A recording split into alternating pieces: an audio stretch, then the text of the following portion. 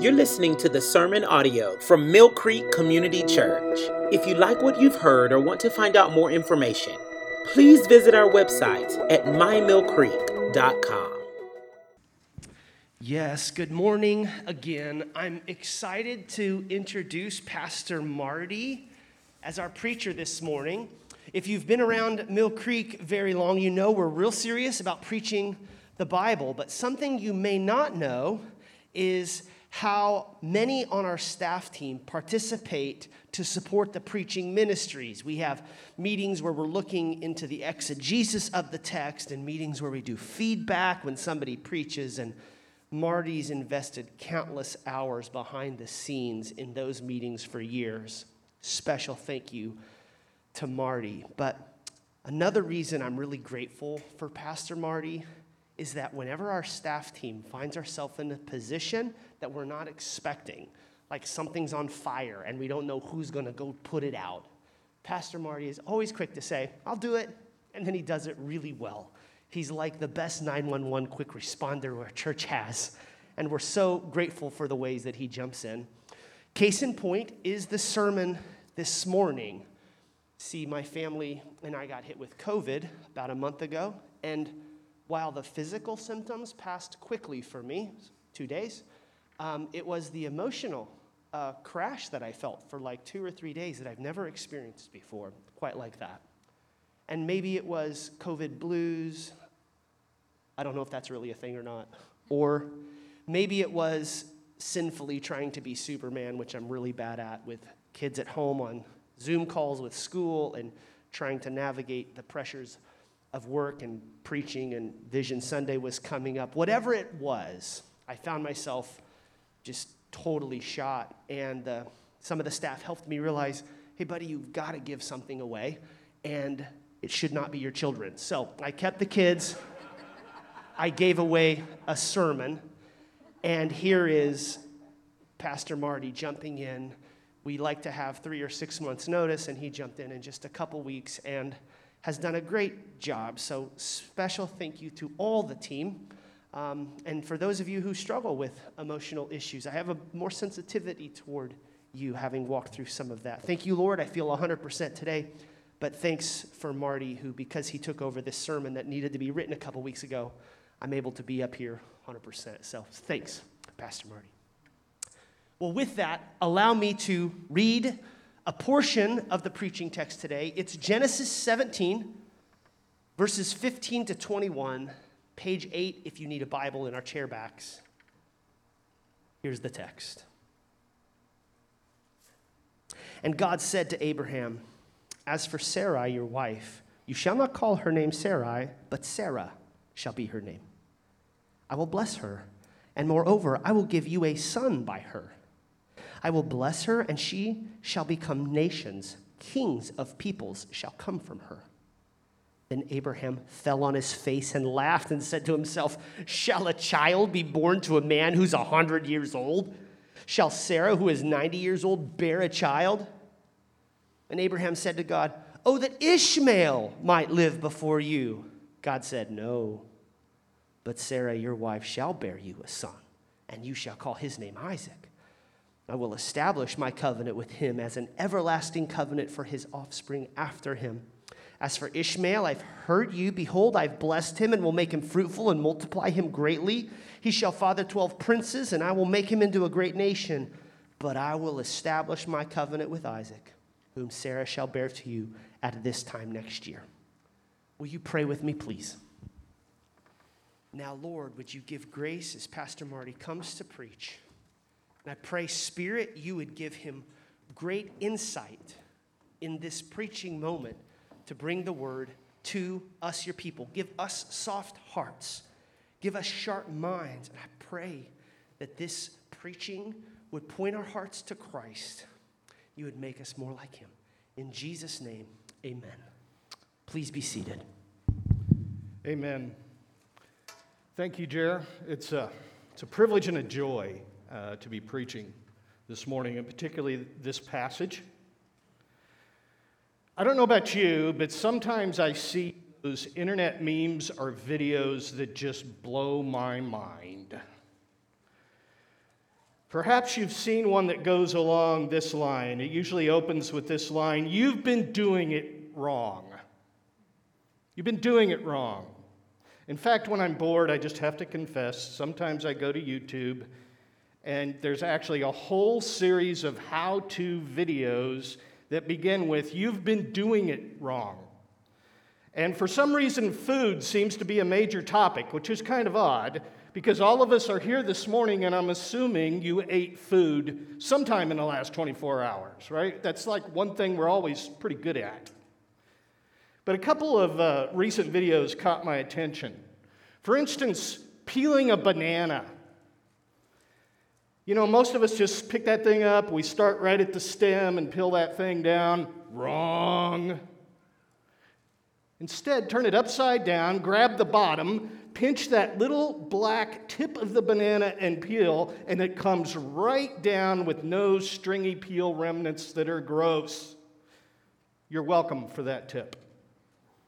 What about cracking eggs for breakfast?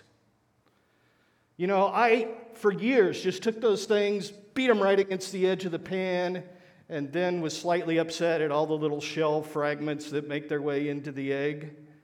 Don't do that. Instead, just a light tap on the countertop and some slight pressure with your thumb. And when I watch this video, it's like some kind of black magic. I mean, and the egg releases, cracks right open, no shell fragments. That, for me, is personally life-changing. Today we're going to look at an episode in Abram's life where we see he's been doing it wrong. Yes, he believed God, but he acted on what God promised in a way that was all wrong. So there's a simple roadmap to what we're going to be doing this morning. We're going to see the end of God's plan Abram's way and the beginning of God's plan God's way. We've been working our way through Genesis and seeing how it shows us God always keeps his promises. And we've been focusing since the first of the year on the promise God made to Abram. Starting with chapter 12, there's a call for him to leave his home in a city called Ur, and a promise that God gave that he would make him great and a blessing to others and give him a land. And at that time, Abram brought Lot, his nephew, around as sort of a backup plan to this whole idea. Later, in Genesis 14, God promises that the very land that Abraham could see all around him would belong to his innumerable descendants. In chapter 15, God gives even more clarity to Abram, who was concerned that he had no children and that his estate was going to go to his servant Eliezer. God told him specifically that a son of Abram himself would inherit the promise. And then last week we were in chapter 16, which is sort of a really bad turning point in the story. Abram and Sarai decide that God's plan must need a little help from them somehow. So Sarai gives Hagar, her Egyptian maidservant, to Abram as a second wife, and with her, Abram conceives a son, Ishmael. The whole story was super messy, full of pain, full of sin. But we'll find this morning for 13 years they are left kind of to assume that this is going to be the solution. But now in Genesis 17, and we'll start at verse 1, God is going to reveal to Abraham that that little help was not God's plan and was actually a problem. There was going to be another more incredible reality to the promise that Abram must believe and obey. If you have your Bibles, and like Jeremy says, I too hope that you do, open them to Genesis 17. If you don't have a Bible with you, there's one in the seat back in front of you. And let's look, starting in verse 1, at the end of God's plan, Abram's way. Here's what the text says. When Abram was 99 years old, the Lord appeared to Abram and said to him, I am God Almighty. Walk before me and be blameless, that I may make my covenant between me and you, and may multiply you greatly." You see, there's something very interesting happening here in verse 1. In fact, if you just look to the verse in front of it, the last verse of chapter 16, you will notice that at that point, Abram is 86 years old when Ishmael is born. And then the very next verse has a lapse of 13 years. Abram's 99 when God appears to him again. And something totally new happens here. In fact, one of the themes of chapter 17 is the way God will do his plan in new ways. And if you're taking notes, under that first point, you can make just a little T chart. And on one side, you can put new names, because God's going to reveal some new names. And then on the other side of that chart, you can put new parts, because God's going to reveal new parts to his covenant with Abram. So the first new name that we are introduced to in this passage is a name for God himself. It says, "The Lord came and said, I am God Almighty." That is the Hebrew word or Hebrew name, El Shaddai.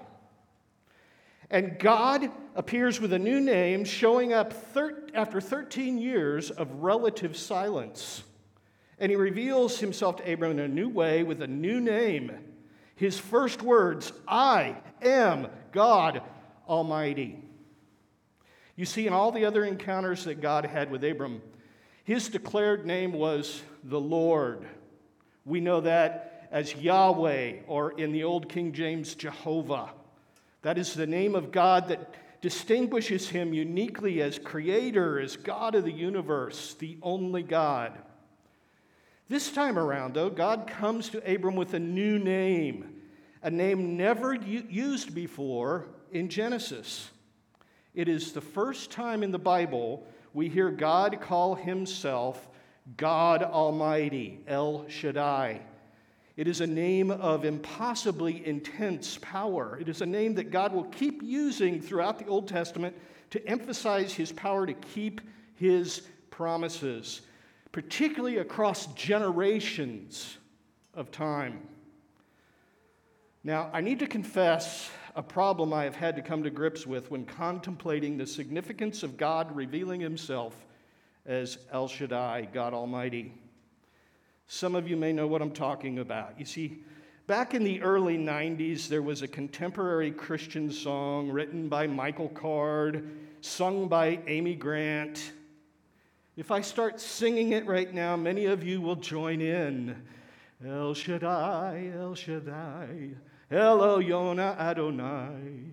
Age to age, you're still the same. Come on, by the power of the name. Oh, what a sweet little song. It's soft, it's folksy, it's almost a lullaby. Only problem is, God's power doesn't lull us into sleep. God's power, showing up at this point in Abram's life, was meant to unsettle him. God wants to shake us up, because the God who does the impossible confronts what we cannot do and changes everything. So rather than a folksy little lullaby, maybe El Shaddai needs a theme song more like, I don't know, Robert Duvall's airborne cavalry scene in Apocalypse Now, where choppers rain down napalm and gunship fire on the enemy while Wagner's Flight of the Valkyries thunders in the background. Ricky, could you get working on a new anthem for El Shaddai, please? We need a strong way to see this strong God. Abram was going to get his comfortable world rocked by an almighty God who was going to do what seemed impossible. In verse 3, when God Almighty shows up and reminds Abram of his covenant promise, Abram falls down in worship. God begins with a reminder. The text says this, "Then Abram fell on his face, and God said to him, 'Behold, my covenant is with you, and you shall be a father of a multitude of nations.'" God reiterates that he's doing something with Abram exclusively. Abram has a new covenant with God that nobody else has. But then God goes on to give a second new name. No longer shall your name be called Abram, but your name shall be called Abraham. For I have made of you the father of a multitude of nations. I will make you exceedingly fruitful. I will make you into nations, and kings shall come from you. And I will establish my covenant between me and you and your offspring after you throughout their generations for an everlasting covenant, to be God to you and to your offspring after you. And I will give to you and to your offspring after you the land of your sojournings, all the land of Canaan, for an everlasting possession. I will be their God. So Abram's got a new name, and it is Abraham. What's up with that new name? Is it really a new name? We add a syllable to it in English, and it's a name that the guy has had for almost a full century. Why would God change his name? Well, Abram means exalted father. And as something new starts to happen, Abram is going to learn that the Almighty God, El Shaddai, is a lot bigger than he is. God is going to be the exalted one. Abraham has a different meaning. Abraham's new name is going to reveal his connection to the covenant, his personal connection. Abraham means father of a multitude. So his name meaning is going from exalted father to father of a multitude. So now, every time Abraham hears his name, he is going to be reminded that God has promised that not just one, but many nations would come from his offspring. The new name is God's way of helping Abraham focus on God doing something in him and with him. So we've seen two new names. Let's look further and begin to see what new part of God's covenant is going to be revealed to Abraham. Look at verses 9 through 11. And God said to Abraham, as for you, you shall keep my covenant, you and your offspring after you throughout their generations. This is my covenant which you shall keep between me and your offspring after you. Every male among you shall be circumcised. You shall be circumcised in the flesh of your foreskins, and it shall be a sign of the covenant between me and you. So now on the right-hand side, you can write the covenant's new sign, circumcision. Wow, okay. Everybody just take a deep breath. Let's just acknowledge the total uncomfortability we have with a subject like this on a Sunday morning in a family service. Some of y'all came here to watch babies dedicated, and we're talking about circumcision. I get it. Sorry, but not sorry. Our desire is to preach through the text, and we're at a point in the text where this is happening. So just let me make it easy. We're going to put some pictures from the Illustrated Guide to Biblical Circumcision on the screen so you can get all your questions answered. Just kidding. I'm purposely not going to be graphic, but listen, folks, we better get comfortable that God chose this sign to give to Abraham and by extension his people Israel, because from here on out through all of Scripture, this is a big deal. All the way through, circumcision is going to be talked about. So kids, just feel free to ask Dad and Mom later this afternoon what it means. For now, let's just realize this. Circumcision is a minor surgical procedure only for men that God established here with Abraham as the distinguishing act of obedience to his covenant with Abraham and his descendants for all generations. It would serve as a sign of obedience and submission to God Almighty's promises. God calls it a sign in verse 11. It is how God knew Abraham and his descendants were committed to him. And what it means for us today is that God expects those who are the recipients of his promise to commit to him while believing those promises. It is why in New Testament times we're reminded both to hear the word of God and to do it. It is why faith in Christ is exhibited both in personal belief and in obedience to be baptized as Jesus commanded. There's a lot more we can say here, but my guess is you'll be pretty happy that I move on from the subject of circumcision. So you see this new sign of the covenant that God showed God's people this. They would be willing to obey God. But it also came with a warning. Look at verse 14. Any uncircumcised male who's not circumcised in the flesh of his foreskin shall be cut off from his people. He has broken my covenant. So this is a second new part to the covenant, and that is that this covenant has a new warning. And the new warning is if you don't obey it, you're no longer part of the covenant. You're cut off from the covenant. God is very serious here. If somewhere down the line someone feels like, man, that circumcision thing, I am not doing that. No way. Well, the consequence was even if they were genetically or ethnically part of Israel, spiritually they were not. They were cut off. They were removed from all the blessings of the covenant. They were not part of the promise. They were not part of God's people. This makes the blessings of the covenant, in some sense, now also conditioned on obedience to keep the sign of the covenant. It's the first time in the covenant that an act of obedience is required. So this covenant has a new sign and a new warning. Let's go on to see that God isn't quite done with new names here. Look at verses 15 and 16.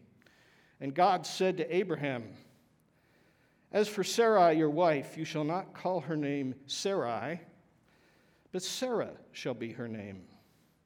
I will bless her, and moreover, I will give you a son by her.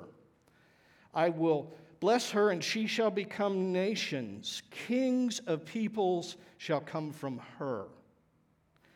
So Sarai's new name is Sarah. And again, from our point of view, this seems pretty minor. It's just like a new pronunciation. What is going on with Sarah's new name is actually very culture-shaking. Sarai, her old name, means my princess. God, in essence, by changing the pronunciation of her name, took away the possessive element to her name and simply shortened her name to princess. This did two things. First of all, it made it clear that Sarah did not belong to anybody. She was God's. You see, Abraham had a bad habit of treating his wife like property that he could negotiate with. Remember that nasty moment with Pharaoh in Egypt in Genesis 12 where Abram basically pimped his wife out to the king to save his own neck? Yeah, that was bad. Abraham still had some growth to do in that area, but God has made it clear to Abraham that he could not think of Sarah as my princess any longer. Instead, she was going to be an equal instrument of God's and also equal inheritor of the promise to be the mother of many nations. This is unheard of at the time. For Sarah, this is a liberating name change. And ladies, here's a clear reminder that the unorthodox criticism that Scripture just wants to shackle women is totally incorrect. It is totally dishonoring to God to diminish the image of God in women. Sarah is a princess, a queen to many nations in God's eyes and in God's plan. Now, married guys, what a reminder for us that God has great plans for our wives to bless many, and we should not and cannot limit them through possessiveness, through put-downs, or thinking their roles in our homes or in our lives are less significant. Could I get an amen from some of you men, please? Because your wives are already thinking it. After establishing Sarah's role in his plan, God goes on to work on Abraham and correct a huge misunderstanding and increase his faith. Look at verse 17. Then Abraham fell on his face, and he laughed, and he said to himself, shall a child be born to a man who's 100 years old? Shall Sarah, who's 90 years old, bear a child? And Abraham said to God, oh, that Ishmael might live before you. God said, no, but Sarah, your wife, shall bear you a son, and you shall call his name Isaac. I will establish my covenant with him as an everlasting covenant for his offspring after him. And as for Ishmael, I have heard you. Behold, I have blessed him, and I will make him fruitful and multiply him greatly. He shall be father to 12 princes, and I will make him into a great nation, but I will establish my covenant with Isaac, whom Sarah shall bear to you at this time next year. Look what happens here. As soon as God clearly explains that Sarah will bear the covenant child, Abraham cannot help himself. He falls down and laughs like, God, that's a really good one. Really, look, I'm almost a century old. Sarah, well, she ain't no spring chicken, man. I mean, she still has charm and looks, but dude, she's 90. This just isn't going to happen.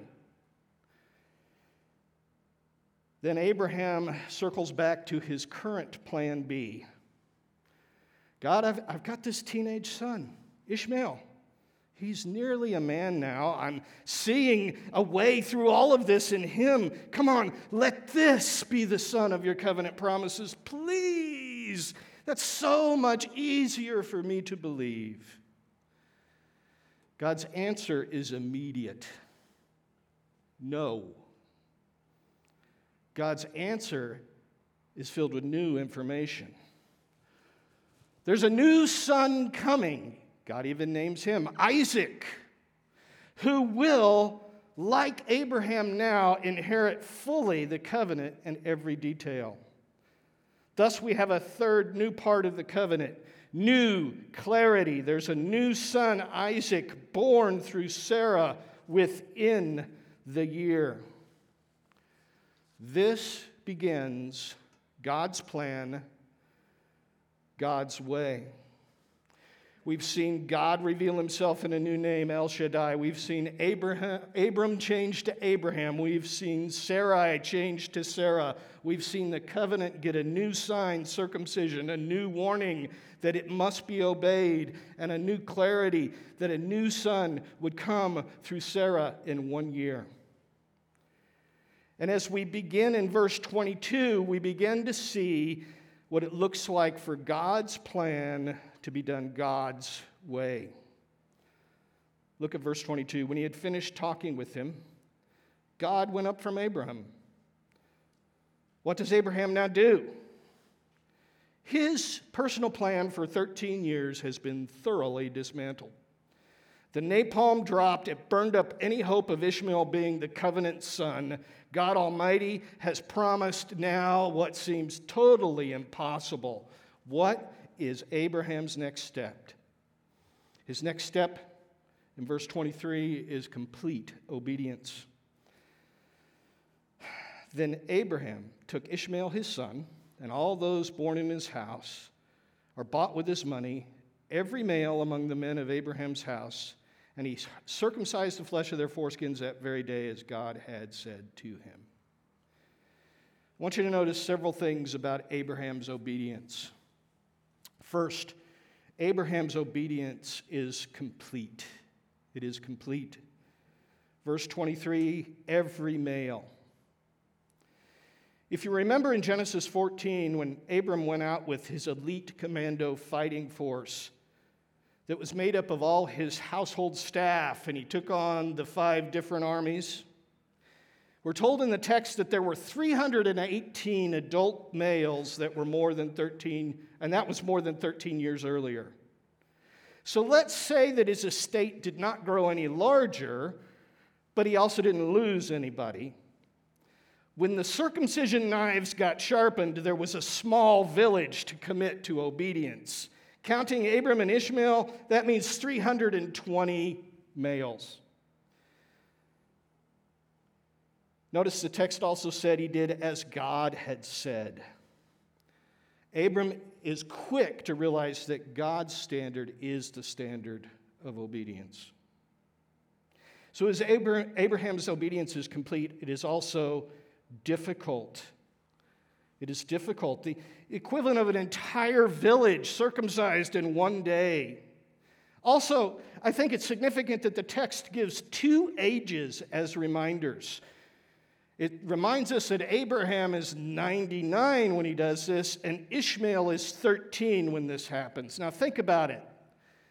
Those seem to be 2 of the most challenging ages to convince to do this kind of radical obedience. I mean, if you told me, hey, Marty, your job, I know you're the fireman, I know you can run in and do anything, but your job is to convince a 99-year-old man and a 13-year-old teenager to get circumcised, I'm going to pass.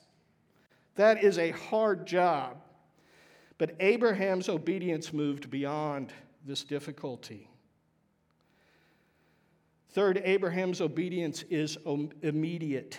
It says he did it that very day. He did not wait.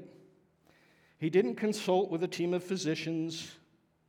He just went to the task, and by the end of the day, every man in Abraham's household had committed to God's sign of the covenant in order to live in this new clarity under God Almighty. It is immediate, and then finally, his obedience is detailed.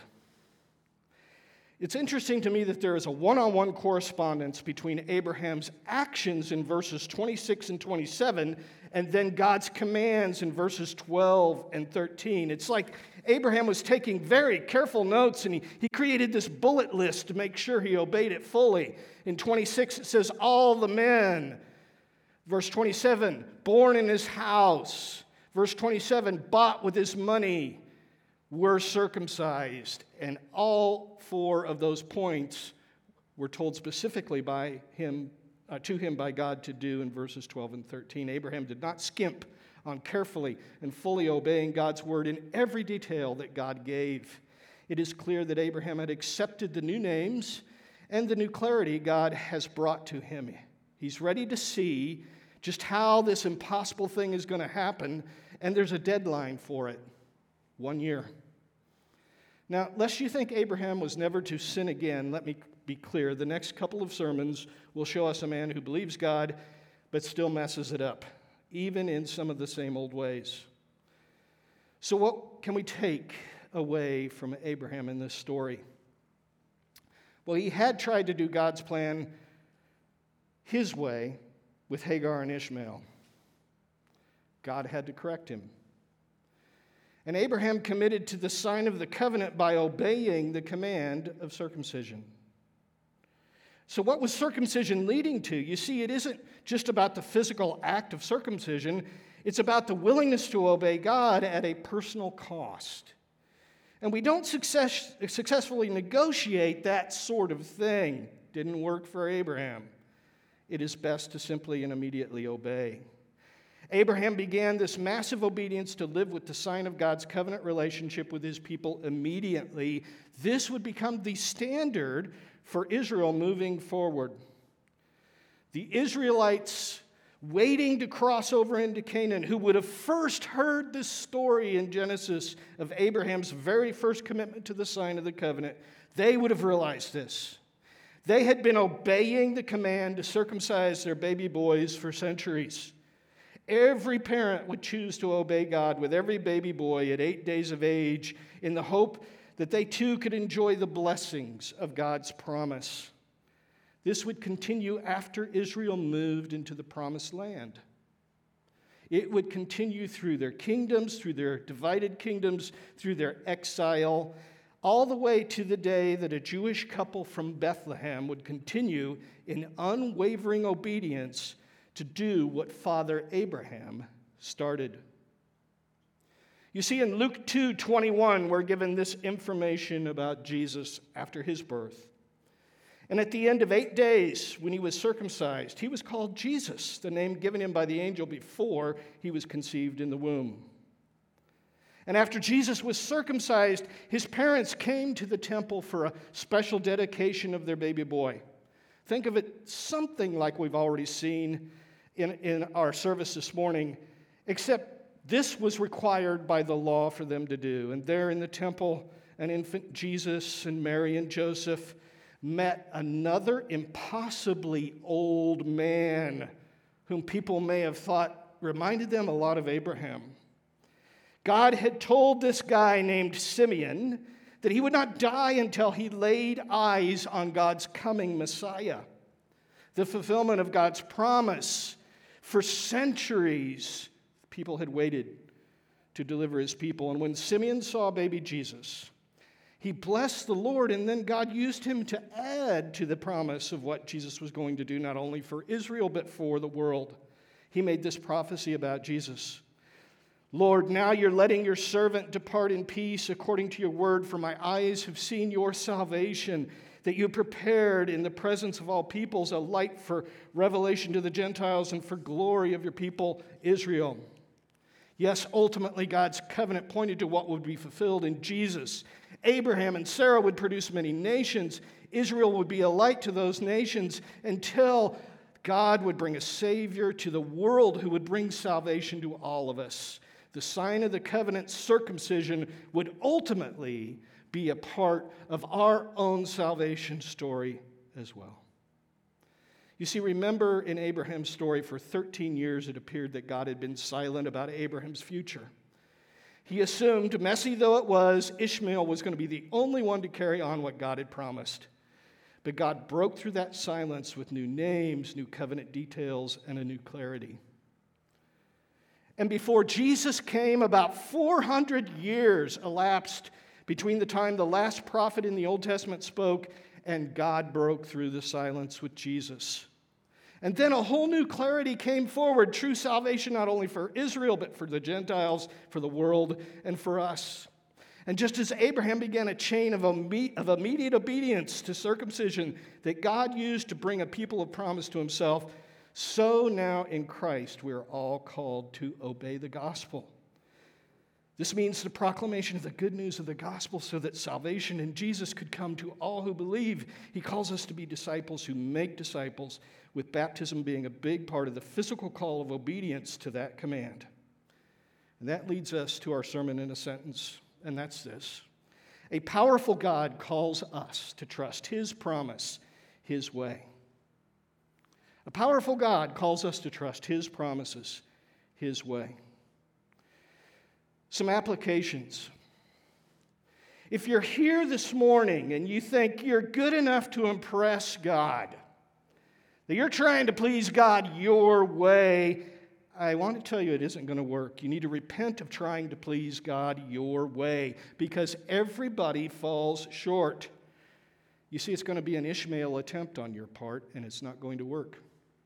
Romans 3:23 says, all have sinned, all fall short of the glory of God. Your only hope is to trust in the ultimate promise, Jesus alone. Because Romans 3:24 goes on to say we're justified by his grace as a gift through the redemption that is in Christ Jesus. So repent of trying to think you can please God your way. Secondly, commit to obeying God God's way. You see, in all our areas of following Jesus in our life of discipleship, believers have to biblically examine our motives and actions. Will we follow God his way and not our way? We can do that through clear scriptural command, gathered worship, mutual accountability in gospel community, prayerful dependence. Maybe you're here this morning and you're facing a big decision. Do you just plow into it looking only at your perspective? Would it be worth seeing if God says something about where you're at in his word? Maybe seek the advice of other Christians. You see, that Ishmael shortcut, just using the resources he had immediately at his disposal, that thing did not work for Abraham. In fact, it was wrong. Cutting corners is so easy to do outside of faith. Don't make seeking God the corner you cut. You say, yes, Pastor, but I've been waiting for a long time. Welcome to the club. I think all of us have situations in our life where we feel like we're waiting on God for a long time. But do not fall for our fast food, instant credit culture. God is worth waiting for. He's always worth waiting for. Nobody says, I'm sorry I waited on God. You see, Abraham failed. He obeyed and he failed again, but Jesus always perfectly obeyed. And because Jesus obeyed, we no longer have to live with falling short of being able to please God. Jesus does it for us. We believe, we trust, we are forgiven. He is our righteousness, our salvation, our hope. In Jesus, we can follow God's plan, God's way. Would you pray with me? Lord, now we come to you and we realize we fall short. Forgive us of those times when we only rely on the physical resources we see around us rather than waiting for you to move in your way. Lord, if there are those here this morning who believe they will only get to heaven by pleasing you their own way, I pray, Jesus, would the gospel break through in their hearts. They'd see their need for a Savior, turn from sin, and trust the one who has obeyed and followed perfectly. Lord, we thank you for the story of Abraham. We pray that ultimately our trust would be in the Savior who Abraham's line would bring to us. In his name, amen. If you like what you've heard or want to find out more information, please visit our website at mymillcreek.com.